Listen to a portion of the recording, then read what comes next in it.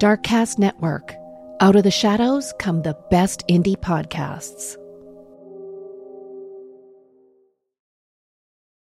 Hi everyone, I'm Pat. And I'm Darcy. Welcome to the Pod of Terror. Darcy, have you heard about a 57-year-old pastor who allegedly assaulted his wife's colleague by trying to push his head into a deep fryer and punching him? Wow.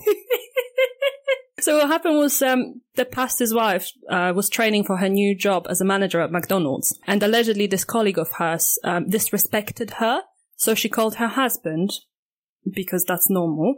And their husband, the pastor, came in fucking swinging punches. He basically walked around the counter, placed his hands around the neck of the guy, and he was trying to push his head towards the deep fat fryer. And then all the other guys, the colleagues were like, "What the hell?" So they had to literally physically take him off of this guy, but he suffered some minor injuries anyway. I think he just messed up his eye.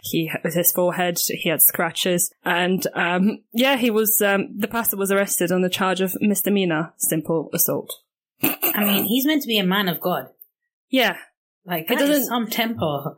Do you know, there's so many I don't understand about this story. First of all, okay, you are training to be a manager and you can't take little shits disrespecting you. Maybe you shouldn't be a manager because that is your bread and butter, exactly. Mate. Literally, you're going to be getting disrespected on the daily. So why she called her husband and why he came in all guns blazing? Why does he think he's Tony Montana or something? Oh my God, for real? Yes, what was he thinking? Seriously, that is, yeah. Well, yeah, that nice little giggly one to start with. No one got that hurt. So. Good thing, because that would have been painful. Can you imagine if he managed? Jesus Christ, I can't imagine those. Jesus Christ. Anyway, let's leave deep fat fries behind. What have you got for us, Darcy? I've got a story for us today. Okay, before we start, guys, trigger warning. It's a little bit of a rough one. It's quite gruesome. Yes. So if you haven't got the stomach for it, and it's a sad one, guys. So. Okay, I'm scared now. I'm scared and interested. Let's go. So, just to let people know, okay? So, let's get going. So, today, we're going to talk about the horrific torture and tragic death of a young girl named Suzanne Capper from the UK. She was born in the Greater Manchester region of England in 1976 and grew up in an area called Moston with her older sister, Michelle, her mother, Elizabeth Dunbar, and her stepfather, John Capper. Okay. The sisters had no relationship with their biological father. Their mother and stepfather had a rocky marriage, and in 1990, the couple split when Suzanne was 14 years old. Okay. From here on, things actually get real difficult and upsetting for the girls because they didn't have a home anymore. They were under the care of local authorities for a short time. Oh. Yeah, and then they were taking turns staying with their stepfather, family friends, and sometimes their mother. Their mother... Yeah, what's up with that? I don't know, I don't want to say too much, but... she just, I don't know, maybe she had too much going on. She didn't seem very responsible. She wasn't responsible for them. She didn't take care of them. I think, was she one of those kind of don't have a job, don't have the means to take care of them, or just didn't particularly want to? I think it's a mix of both. Everything. Yeah.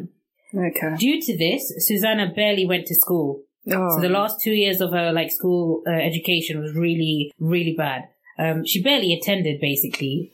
So Suzanne was described as a gentle and easily influenced girl by the people who knew her.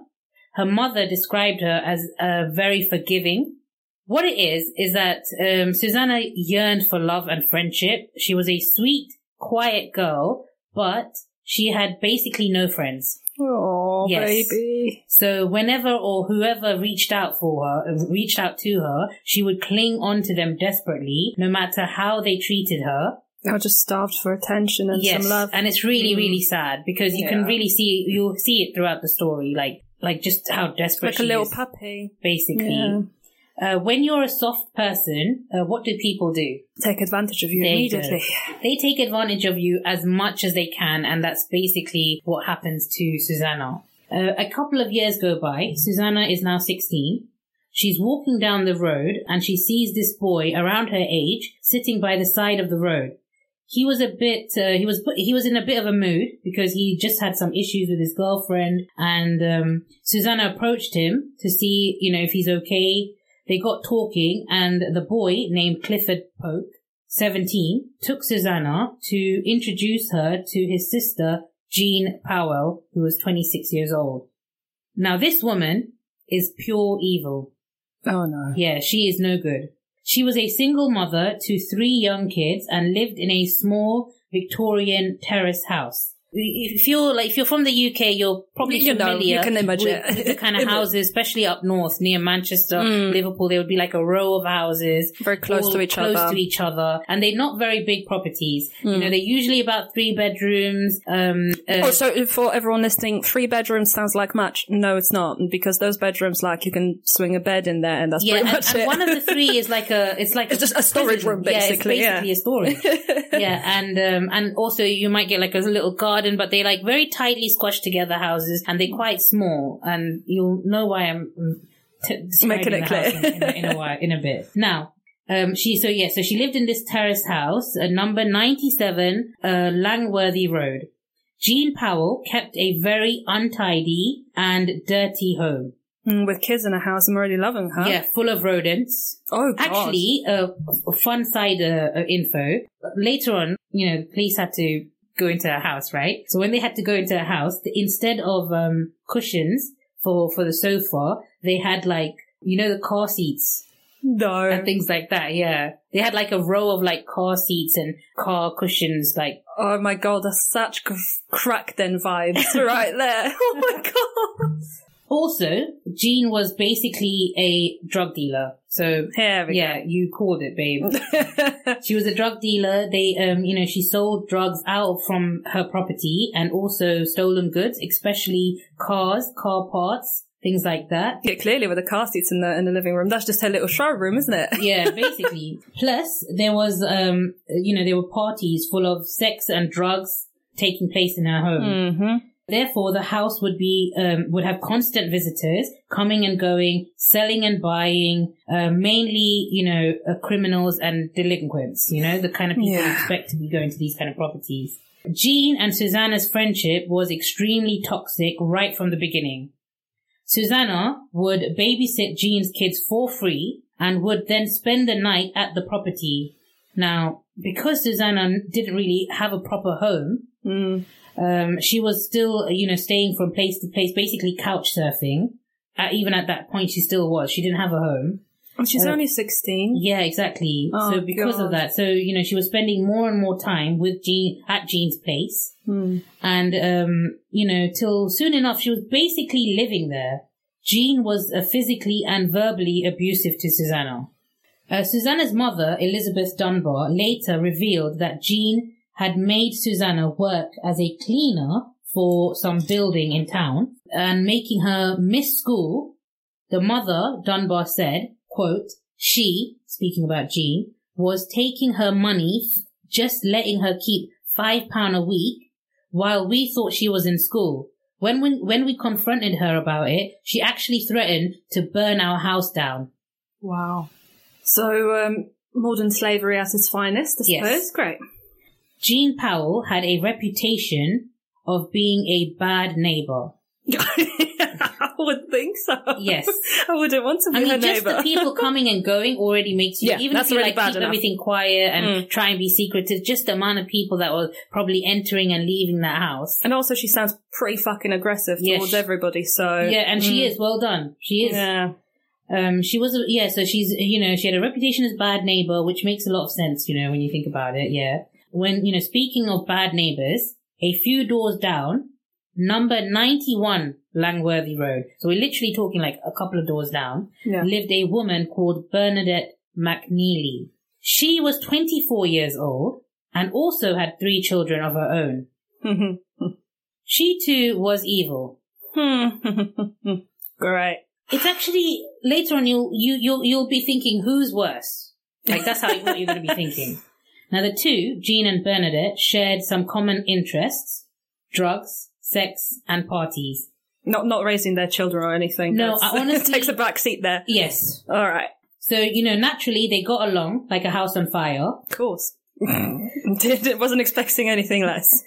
So much so that Bernadette moved into Jean's house with her 3 children. Why would she do that?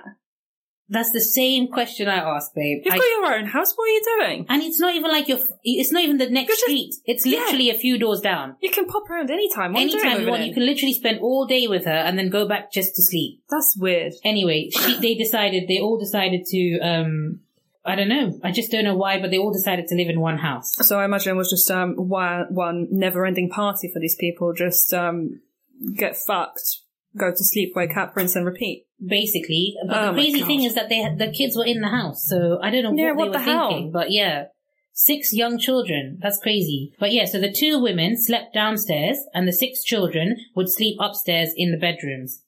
Together, Jean Powell and Bernadette McNeely were dealing drugs. Power duo. Yes. business. They would weigh the drugs and bag them in the kitchen. They had like the equipment and everything they needed for that. Then they would sell them to, I wrote down customers, guys, but you know. But they are, for lack of a better word, yes. And these customers would visit their house to, you know, get what they need and stuff. The 2 would also sleep with a bunch of their customers. Mm-hmm. They also teamed up and bullied Susanna together. Oh God, so Susanna was basically living there at that time as well? Yeah. Okay. And they both were bad neighbors because they're basically the same peas in a pod. Yeah. The 2 would fight with their neighbors constantly. One time, they set their neighbor's washing on fire. Wow. Okay. What do you do if your neighbor sets your washing on fire? I don't even know. I mean, what do you do?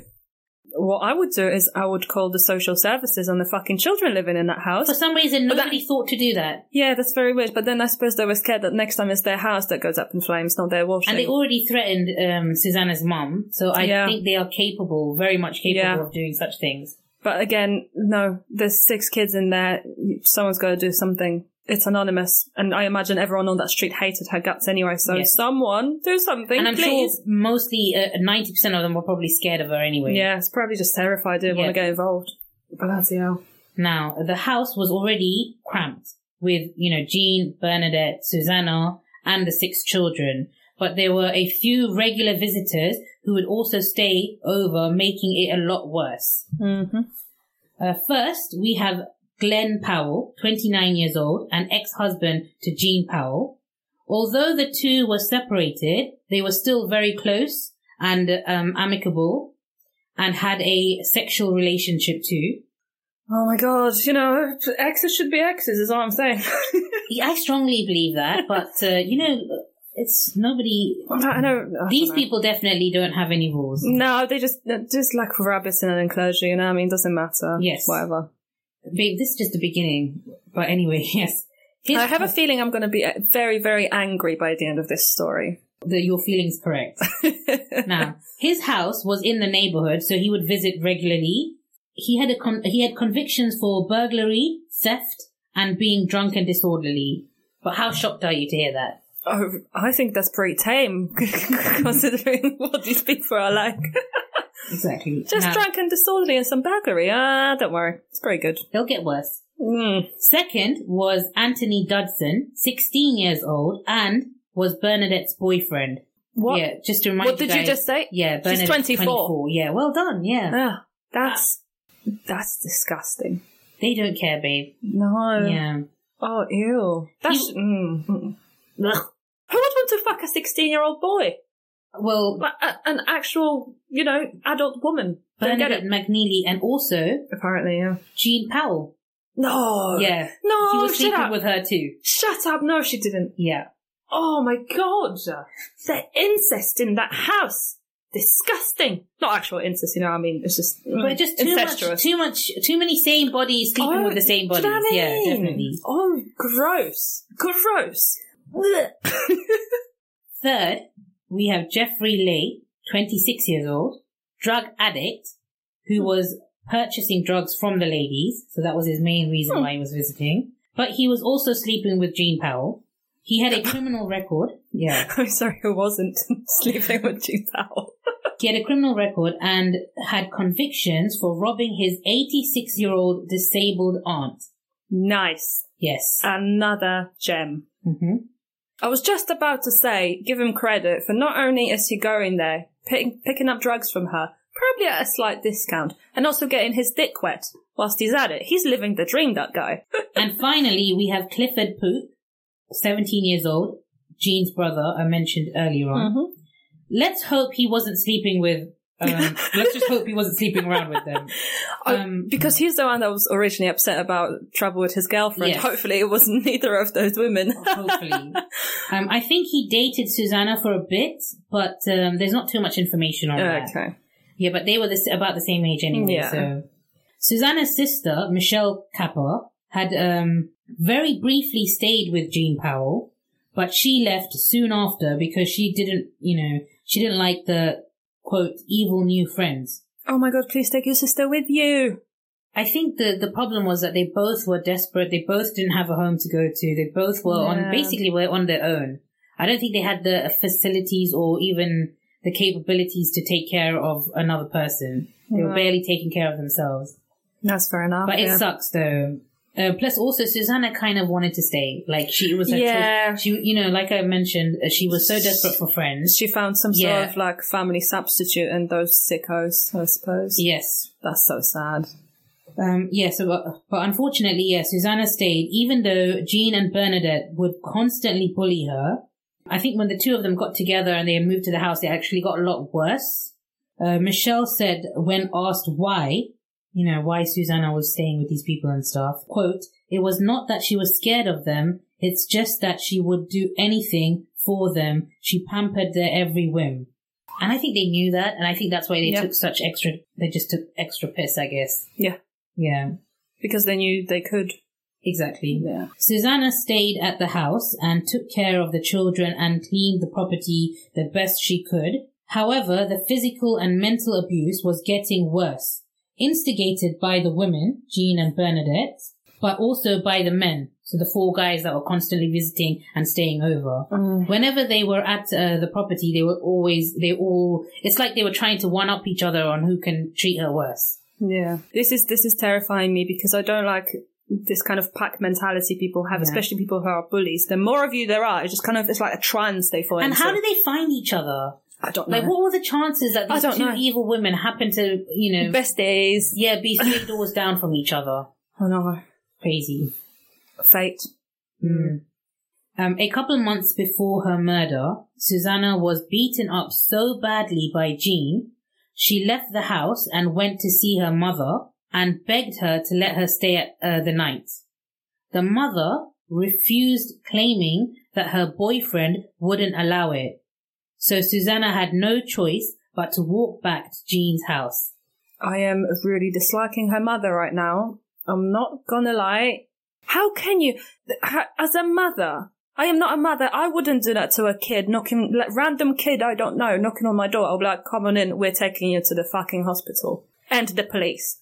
What? Who are these people? What in the fuck is happening? So the mother, Elizabeth Dunbar, states that a few weeks before her death, Susanna visited her at her workplace with very visible bruises on her face. Susanna told her she wanted to move in with her, but she had just moved into a new flat, the mother, that same day and needed a couple of weeks to get her room ready. Apparently, Susanna was supposed to move in on Christmas Eve. Regardless of the truth, babe, if somebody, like you said, comes to you for refuge, and you can see that they're hurt, you don't wait. You should help them. You don't get the room ready. If it's your 16-year-old daughter, regardless of what the truth is, whether she actually, I personally think that she went knocking on the door and the boyfriend said no, because a lot of stories, a lot of the sources were claiming that. But even if we were to take the mum's, word for it, that she did speak to, think, why is it taking you a few weeks to arrange a room? No, or what you're doing is you're bringing her in, you're putting down a fucking blanket on the floor and you're like, you're going to be uncomfortable for a while, but you're safe. Yes. That's it. Especially if you can see that she's hurt. Like, you can see that she's getting visible bruising abused. And all of that. No, mate. You're not going back to where you just came from. You're just not. You're staying here. I don't understand that. I don't get it.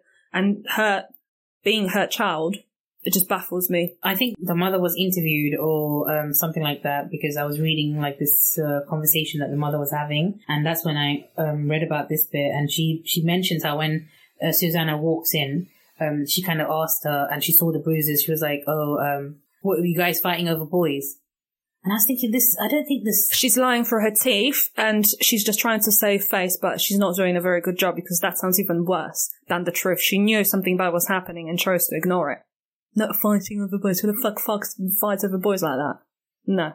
No, she was being abused, and you did fuck all, and now she's dead. So whatever she says, I'm not really interested in her explanation of what happened.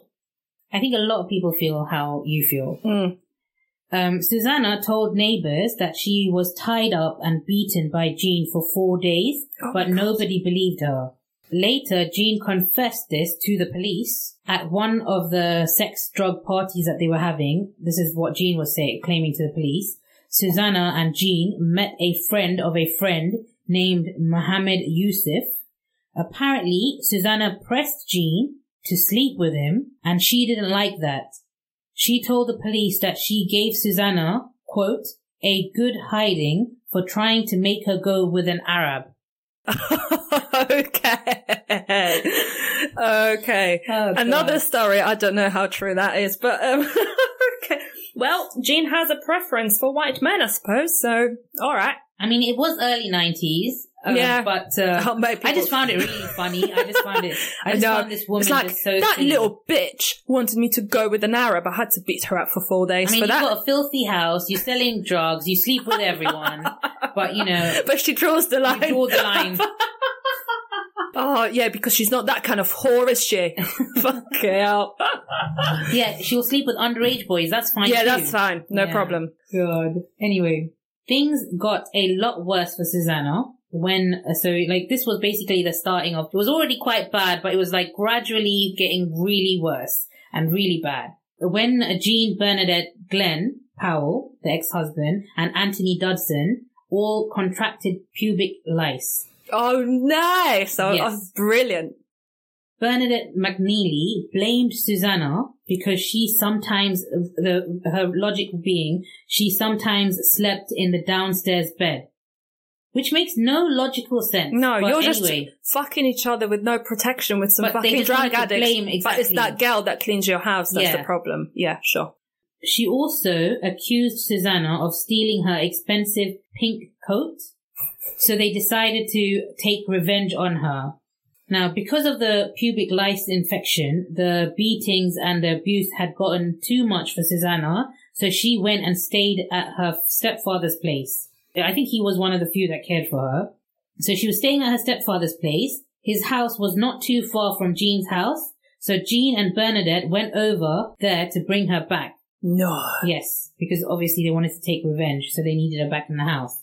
On the 7th of December, 1992, they lured Susanna back to their home under the pretense that a guy she fancied was waiting to see her. However, waiting for her at the house was Glenn Powell and Anthony Dodson.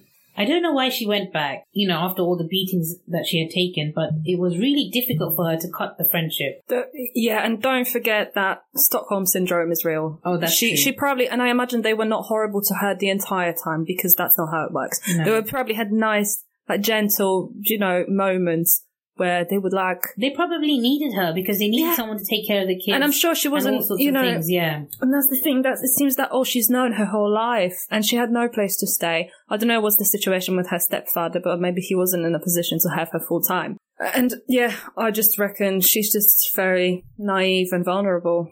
And she probably believed them about that boy. There was probably someone that was maybe kind to her, and she wanted to see them, and then she went back.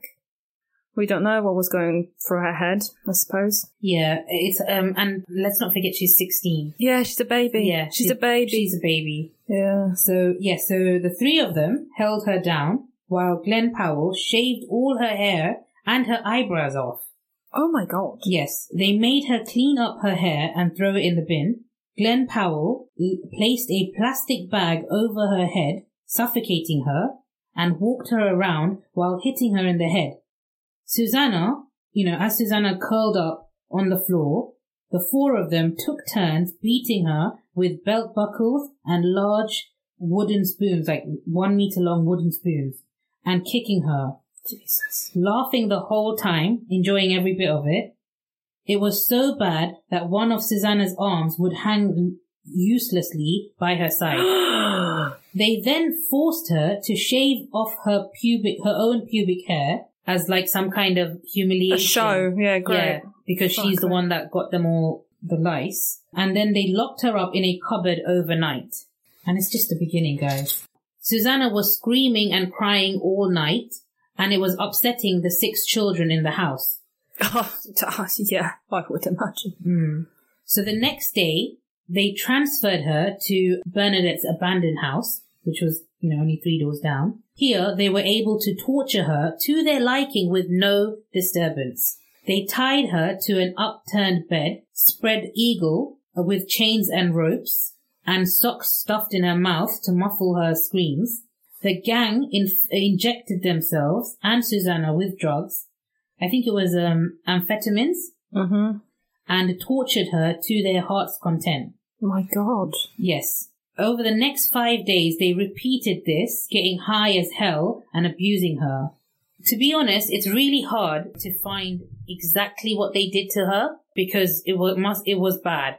And they're not going to tell you the truth, are they? Yeah, and I think it might have just been like the courts that knew it. I think it's really difficult to get that information. Right.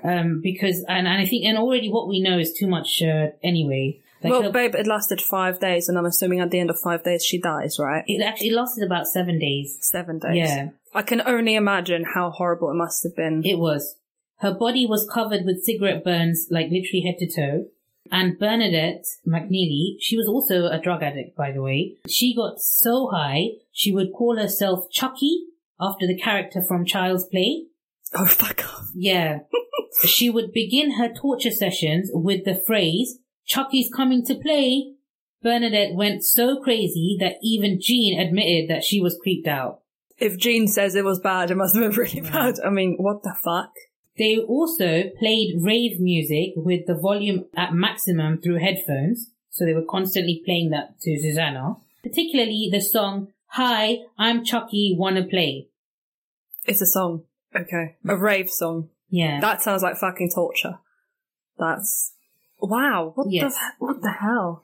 The other 2 guys, Jeffrey Lay and Clifford Poop, they would join them throughout the week. So they come in later on. And so they were fully aware of what was going on. They came to the house. They saw her tied up. So they knew what was going on. Also, they never untied her. So Susanna was basically lying in her own urine and waste for days. Mm-hmm. After the stench became unbearable to the gang, they dropped her into the bathtub filled with concentrated disinfectant and scrubbed her so hard that her skin came off. Oh my God. Oh my God, what the fuck? Clifford Poop used pliers to pull out 2 of Susanna's teeth. No! No! I refuse. No. I know. No. Mm-mm. He told her to open her mouth and said, "Right, I'm going to rip your teeth out." What a sicko. That is horrific. He kept hitting her teeth with the pliers because it's not as easy as it sounds. No, it really isn't. You can't just put it, like, I know that in TV shows and stuff, they make it a joke, but it's not. No. It's difficult as hell. He hit her teeth with the pliers until they were chipped and broken. That's even worse. Yeah. And then he pulled her head forward and ripped them out, laughing the whole time. Police later found 2 of her teeth at his house. Like some kind of... He took them with him. Big trophy, yeah. Little memento. Yes. Wow. After about a week, the gang found out that Susanna's family were going to report her missing. So they all agreed that it's time to get rid of her. Oh, Jesus. In the early morning hours of the 14th of December, 1992, Glenn Powell, Jean Powell, Anthony Dudson, and Bernadette McNeely threw Susanna into the boot of a stolen Fiat Panda and drove her to the woodlands near Stockport. Stockport's not too far from Manchester. It's like about, I would say, a 45-minute drive, if that. They forced her out of the boot and they threw her through the brambles, and she was bare feet and basically almost completely naked. Was she still alive? She was alive. Oh, God. Bernadette poured petrol over her and set her on fire. No. They left her there, laughing and singing, "Burn, baby, burn," on the way back. They are not human. They are seriously, how corny fucking are animals. They're just so corny, innit? Like, oh yeah, I know, they're so fucking you just the fucking combined IQ in that house must have been below like 100 at all times. 100%. What the actual fuck? Seriously. Animals, absolute fucking beasts. somehow, No, don't tell me she's still alive. Susanna managed to survive the fire attack Oh my God. and staggered up the embankment and onto the road, which was about a quarter of a mile, guys. Jesus. Which, by the way, in her condition, must have felt like bloody 4 miles. Yeah. Probably took her hours. And, she managed to somehow get onto the road, and there were 3 workmen driving to work who spotted her. Oh, Jesus. One of them, Barry Stuckcliffe, got her help. Susanna, even in the condition that she was, thanked him repeatedly and muttered, quote, "Over there, in the field, they burnt me, they put petrol on me." But the truth is, she didn't even have to say that because 80% of her body suffered burns and her skin was literally hanging off. Oh my God. I can't imagine. Can you imagine finding someone like that just driving to work? Yeah. I think I would just shit myself and cry. Like, imagine how she looked, babe. Like, I can't imagine. I really can't. I know. Like, I was thinking the same thing. Like, these guys are really, like, strong men. Yeah. And that, you know... Because it must be... I'm sure adrenaline kicks in and you kind of... But I just like burn victims especially. Jesus Christ, there's different level really different level. And you don't want to touch her because you don't want to hurt her even more. Do you know what? But you'll have to transport her somehow. It's just... Yeah. Fucking hell. Because it's obviously the 90s, guys. There's no cell phones, yeah? They have to, like, take her themselves. Actually...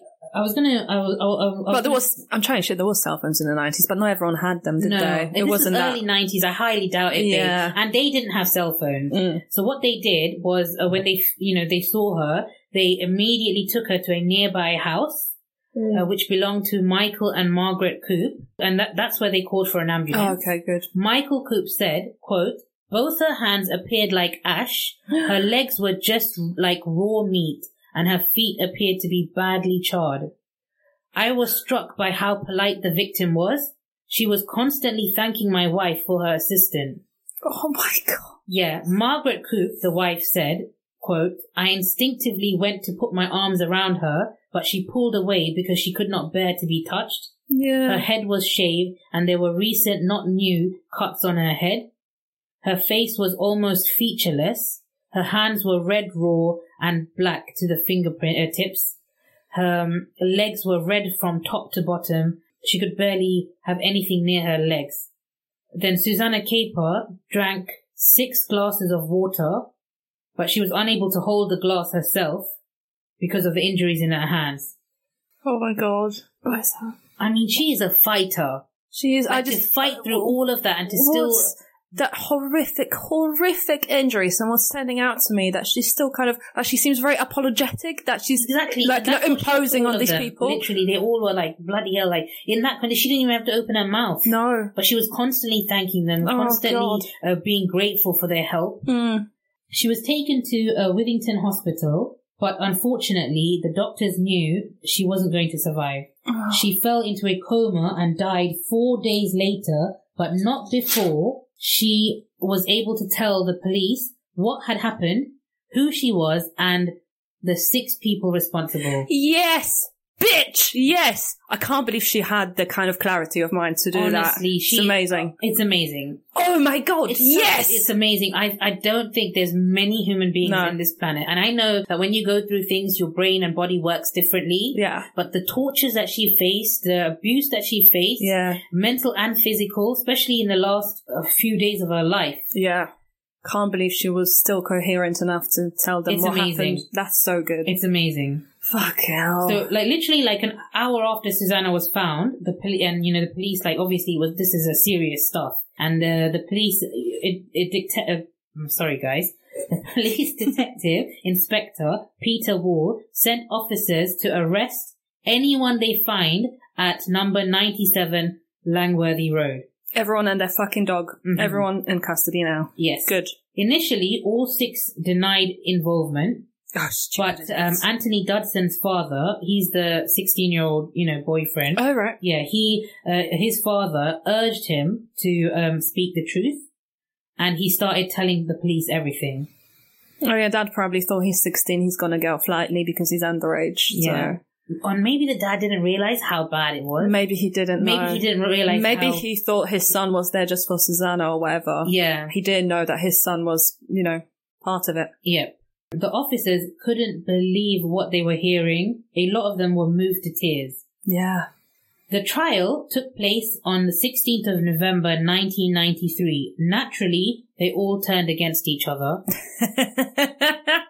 I fucking knew it. I knew it. It always goes like this, honestly. Yeah. It's so, whatever, man. Especially with these dumb... They are such dumb fucks. It's Honestly, actually... Yeah. Honest. Anyway, Jean said that she sat in the car while the others set Susanna on fire. Yeah, okay, Jean, fine. Sure. We believe you. We believe you, yes. Quote, I was numb, I was scared. Shut up. Oh, by the way, guys, yeah, I didn't mention this, but when they got arrested, so when they went to the house to arrest everybody, apparently the 2 girls, Jean Powell and Bernadette McNeely, were sort of laughing and joking around. So, or when they were getting arrested. So I don't think maybe they thought like, oh, they got nothing to, like, Yeah. They probably didn't. Nobody realizes how serious it is when they get arrested. It's only after Maybe they didn't know that Susanna actually survived and gave the names. Yeah, that's maybe they probably what it thought was. they found the body and they just wanted to speak to them because that was the last place she was kind of living at. Living, exactly. But motherfuckers, you didn't kill her, and she told them who you are and what you've done. So nobody's really going to take this seriously when you were laughing and joking around when you were getting arrested. Now, she actually said that she loved Susanna like a sister and that she locked her in the cupboard for her own safety. Jean also said that she can't, quote, she can't stand violence. I don't even smack my own children. Yeah, okay. I believe that 100%. I'm sure. You know when the lie is so ridiculous, like the police probably were rolling their eyes going, woman, seriously. Stop. They were, mate, all you have to do is walk into that house. Exactly. And you can tell a lot about Jean, 100%. I would think. And she doesn't need to say anything. They already know. Exactly. Bernadette said that she was she was holding the canister of petrol, but it was Anthony that grabbed it, last second and set Susanna on fire. And Anthony said that it was Glenn that did it. Oh, so we're going in circles now. Yes. But we should literally no, him, her, him. Okay. Exactly. Jean Powell, Glenn Powell, and Bernadette McNeely were sentenced to life in prison and were ordered to serve a minimum of 25 years. Anthony Dudson was a minor and was ordered to spend a minimum of 18 years in prison. Clifford Pook and Jeffrey Lay were charged with false imprisonment. Pook was sentenced to 15 years in prison and was released in 2001. Lay was given 12 years and released in 1998. Right. Which I think was just a bit too soon. Like, I know that the last 2 were not, like, fully involved in the last 7 days of the torture and kidnapping, but they were fully aware of what was going on. That's the thing. They thing. witnessed the horrific stuff, and they partook in some of it. So, anyway. Even the life sentences, not of 25 years, I don't know if that's enough for these people. Anyway. We're getting there, yeah? 1 second. Yeah. Now, in 2012, Jean Powell's sentence was reduced by 2 years after she showed remorse and helped prevent a jail escape. So she was released in 2017. Oh, okay. Bernadette McNeely's sentence was reduced by a year, 12 months, in 2013 because the judge found her, quote, a model prisoner and that she, quote, was filled with remorse. But were they? Yeah, and she was released in 2015. Glenn Powell was the last to be released on license in May 2023. So he literally just now, basically. Yeah. Now, released on license, guys, means that in the UK, it means that you are free to be freed from prison before your sentence is complete, but you must stick to a set of rules for the rest of your sentence. Now, because these guys, the main three got life sentences, that applies for the rest of their life. And I think it applies to the other two as well. So I think if they do anything criminal or, step out of line or don't follow the rules, they will be sent to prison immediately as well. I just don't understand how they're even out.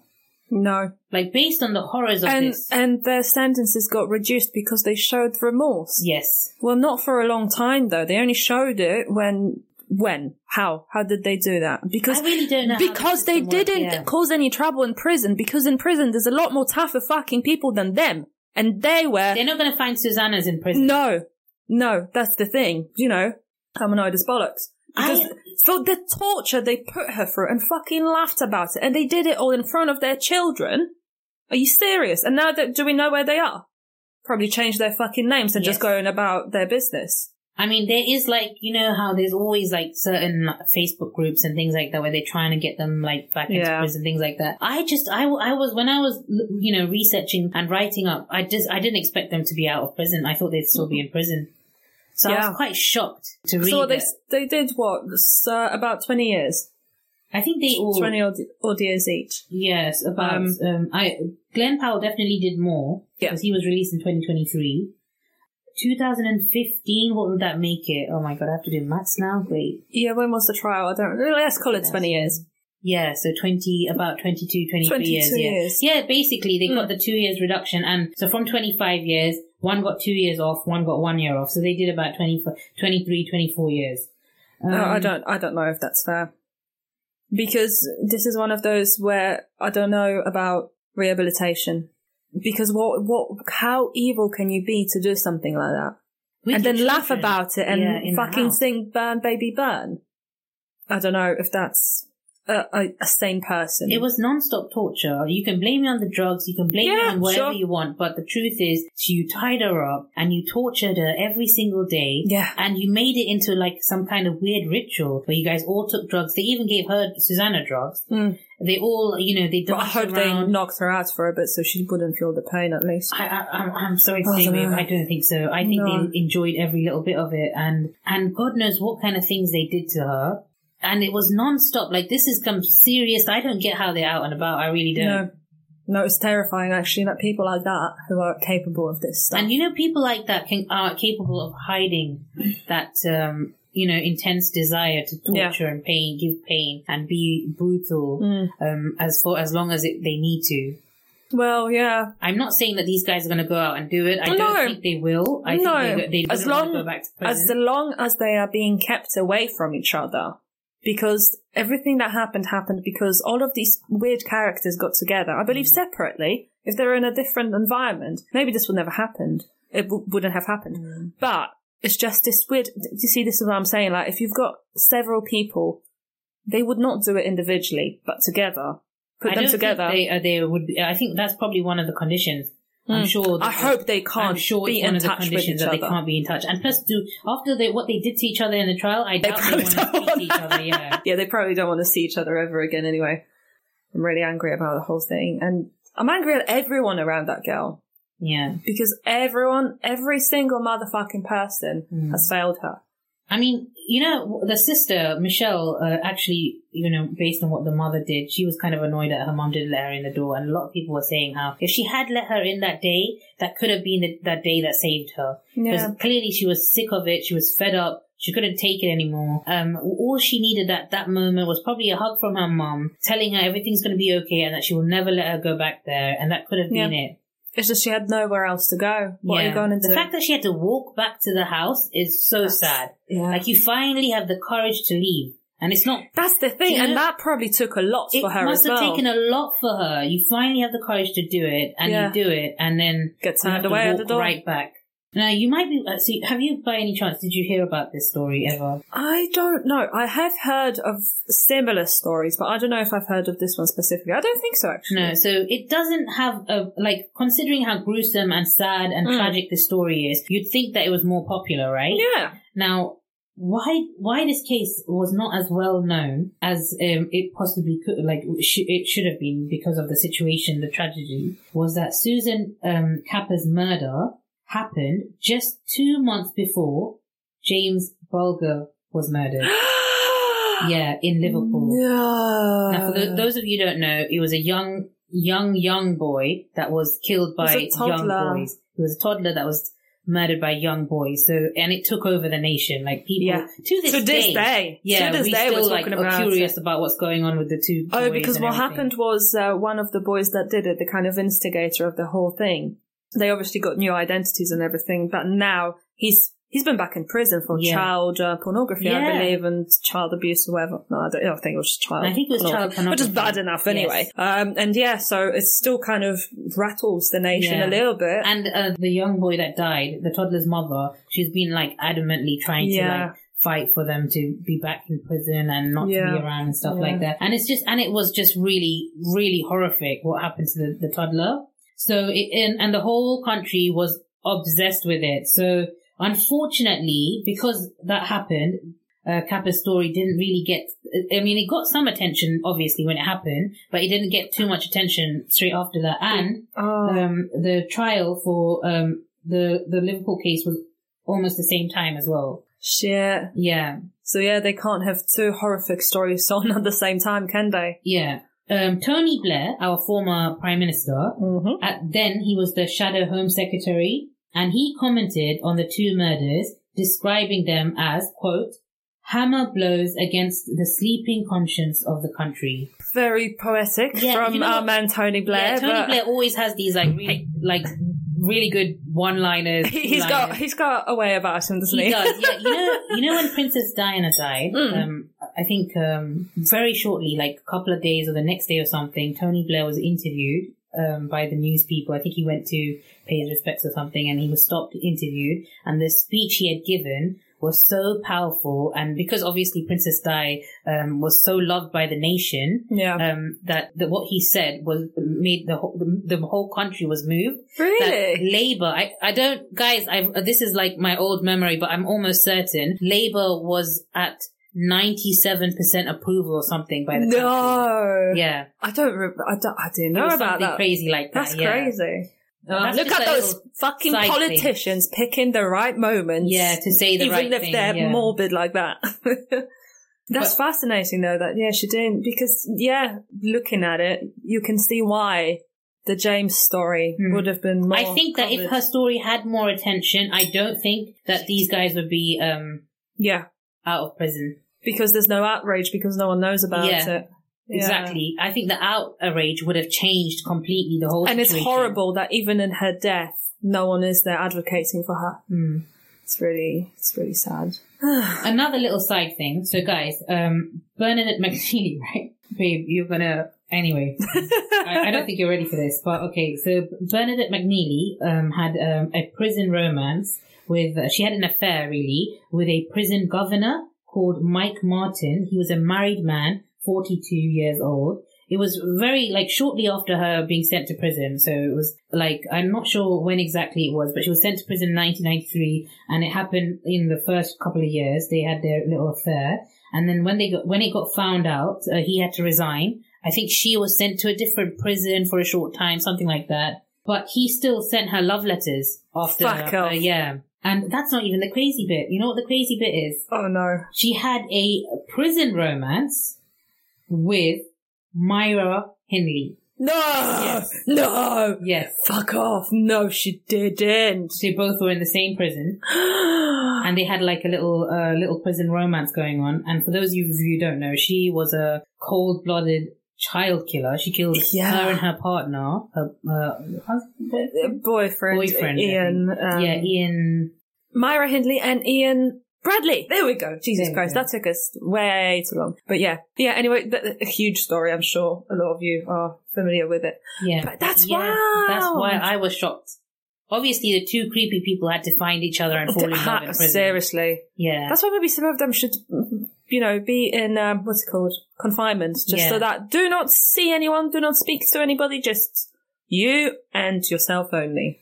No romances in prison. So I was looking into because I can't believe, guys, that these people are out. I just don't think they deserve to be out. No. I think what they did to her, and bear in mind, she's a young child still. 16 is a child. Yeah. you know, like what they did to her, the torture they put her through, based on a lot of what I was reading, Bernadette McNeely apparently was one of the crazier ones, as you guys can tell with her drug use, her going all, I'm Chucky and stuff. And like, her shagging Myra Hindley, yeah, I would imagine she's got something not right there. Yeah, and a lot of people on the, you know, on the post that are trying to like bring attention to this, trying to see like, why are they out? Shouldn't they be in prison? They were like, do you even need to say anything more than the fact that she had a prison romance with this kind of person? Like, do we even have to say anything else? Seriously, I know, that's bad enough. She should go to prison just for that. Just for that. Oh my god, it's made me queasy, this one. Because they kind of, I can't imagine. I know, it's a sad one, guys. And it's really like, I know they went to prison and all of that, but I feel like justice was not done. No. There's something missing, and I don't know what it is, but I don't know. Susan's mother did try and fight all the parole hearings and... Well, she woke up now that she was a mother, yeah? Yeah, she did fight all of them. She did try. She was like, these people should not be allowed out of prison. They took a life. If anything, I wish the death penalty was back. She was saying things like that. And, you know, she is a mother at the end of the day. I'm sure she felt pain, but I think that everybody that knew Susanna, that was part of her life, because I don't think this girl had any friends. I think she only had the family members. So all these people, they should take responsibility that they didn't do enough. Because Especially she wasn't an adult. Yeah. She was still a child. Yeah. She was still a minor. And no one felt any kind of responsibility over her. I'm in my 30s, babe, and I promise you, if I was homeless or if I didn't have a place to go, my mom, like, it's not even a question. No. It's not even a question. I could be 45 and I can go to my mom's house and she'll let me, like, she will take care of me. Yeah. I'll never be homeless while my mom's around. Do you understand? And she was a baby. And she was homeless, basically, essentially. She was, that's how I see it. Because she never had a actual, I think that's one of the biggest reasons why she got so attached to Jean Powell. Because she actually had a place that she can stay. Yeah. And it's really horrible that these were the people that she came across. And not someone who would have helped her. But yeah, I'm really saddened because, like I said, I just feel like there was no justice for it. And these people should have been punished more. But let's talk about, just before we end it, we'll talk about just how much of a brave girl she was. Yeah. She truly was a brave person, strong person. You can see how sweet she was. And finally, as just a sweet person. It's a really gentle soul. Exactly. So that's what really makes it so much sadder. And that's probably why she fell into this trap, because of the fact that she was a sweet person. And so she was easy to manipulate, easy to control. 100%. Yeah. What kind of story have you got for us to end on? And it better be nicer than this, because I am quite upset. Okay, so this is just a random fact, guys, yeah? There's no distinctive patterns for serial killer profiles. Movies and social bias descriptions would often portray killers as middle-aged, sadistic white men who have sexual motives. While some serial killers' profiles fit this image, it's often misinterpreted. If one would take a closer look, the serial killers, as well as their victims, come from a variety of backgrounds and age groups. This just shows that anyone could be a serial killer. You will come across at least 36 serial killers in your lifetime.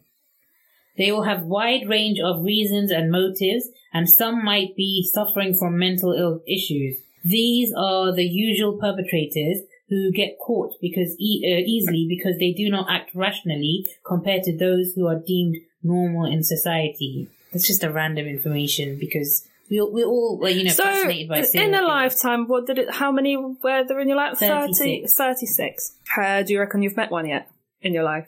That I've spoken to, that I've known personally? That you've interacted with. Not like, close, but acquainted with, or... Do you have I've never met anyone, but I have met like 1-2 people where I think to myself, something wrong with you, mate. Yeah. Yeah. And these guys that we just spoke about in the story, these horrible 6 people, I bet you if they didn't get arrested, if they didn't get caught, and if they could find another victim, do you think that they would have stopped it? I reckon if they were never caught and it was left as it was, and she died and they would never identify the killers, they would have found another victim 100%. And by the way, guys, I forgot to mention this, but they did the teeth thing. Like the damaging of her teeth and the burning, all to, get rid of her identity so that she couldn't be identified. So think about that. Did they do all her teeth? No, just the main two, but they bashed the rest of it. Oh, destroyed the rest of it. Yeah, they destroyed the rest of it. So they really didn't want people to find out who she was. Okay, so they did have intentions. They're fucking stupid, but they've watched some Criminal Minds, so there we go. I feel like they watched one thing and they did just the one thing on the teeth. I'm telling you, these are some dumb... Well, luckily they were too stupid to wait to make sure she's actually dead. Yes. So, thank fuck for that. Oh my gosh, Darcy. What are you putting me through? And it's a heavy story, guys. Today was a heavy one, I have to say. It hasn't been a pleasant episode getting my head around this. But anyway, thanks for listening, guys, and we'll see you again next Thursday. Thank you. Wait, before you go, we would love to hear some feedback. So if you could leave us a review or drop us an email at podofterror@gmail.com or find us on any social media at podofterror, we would love to hear from you guys. Bye.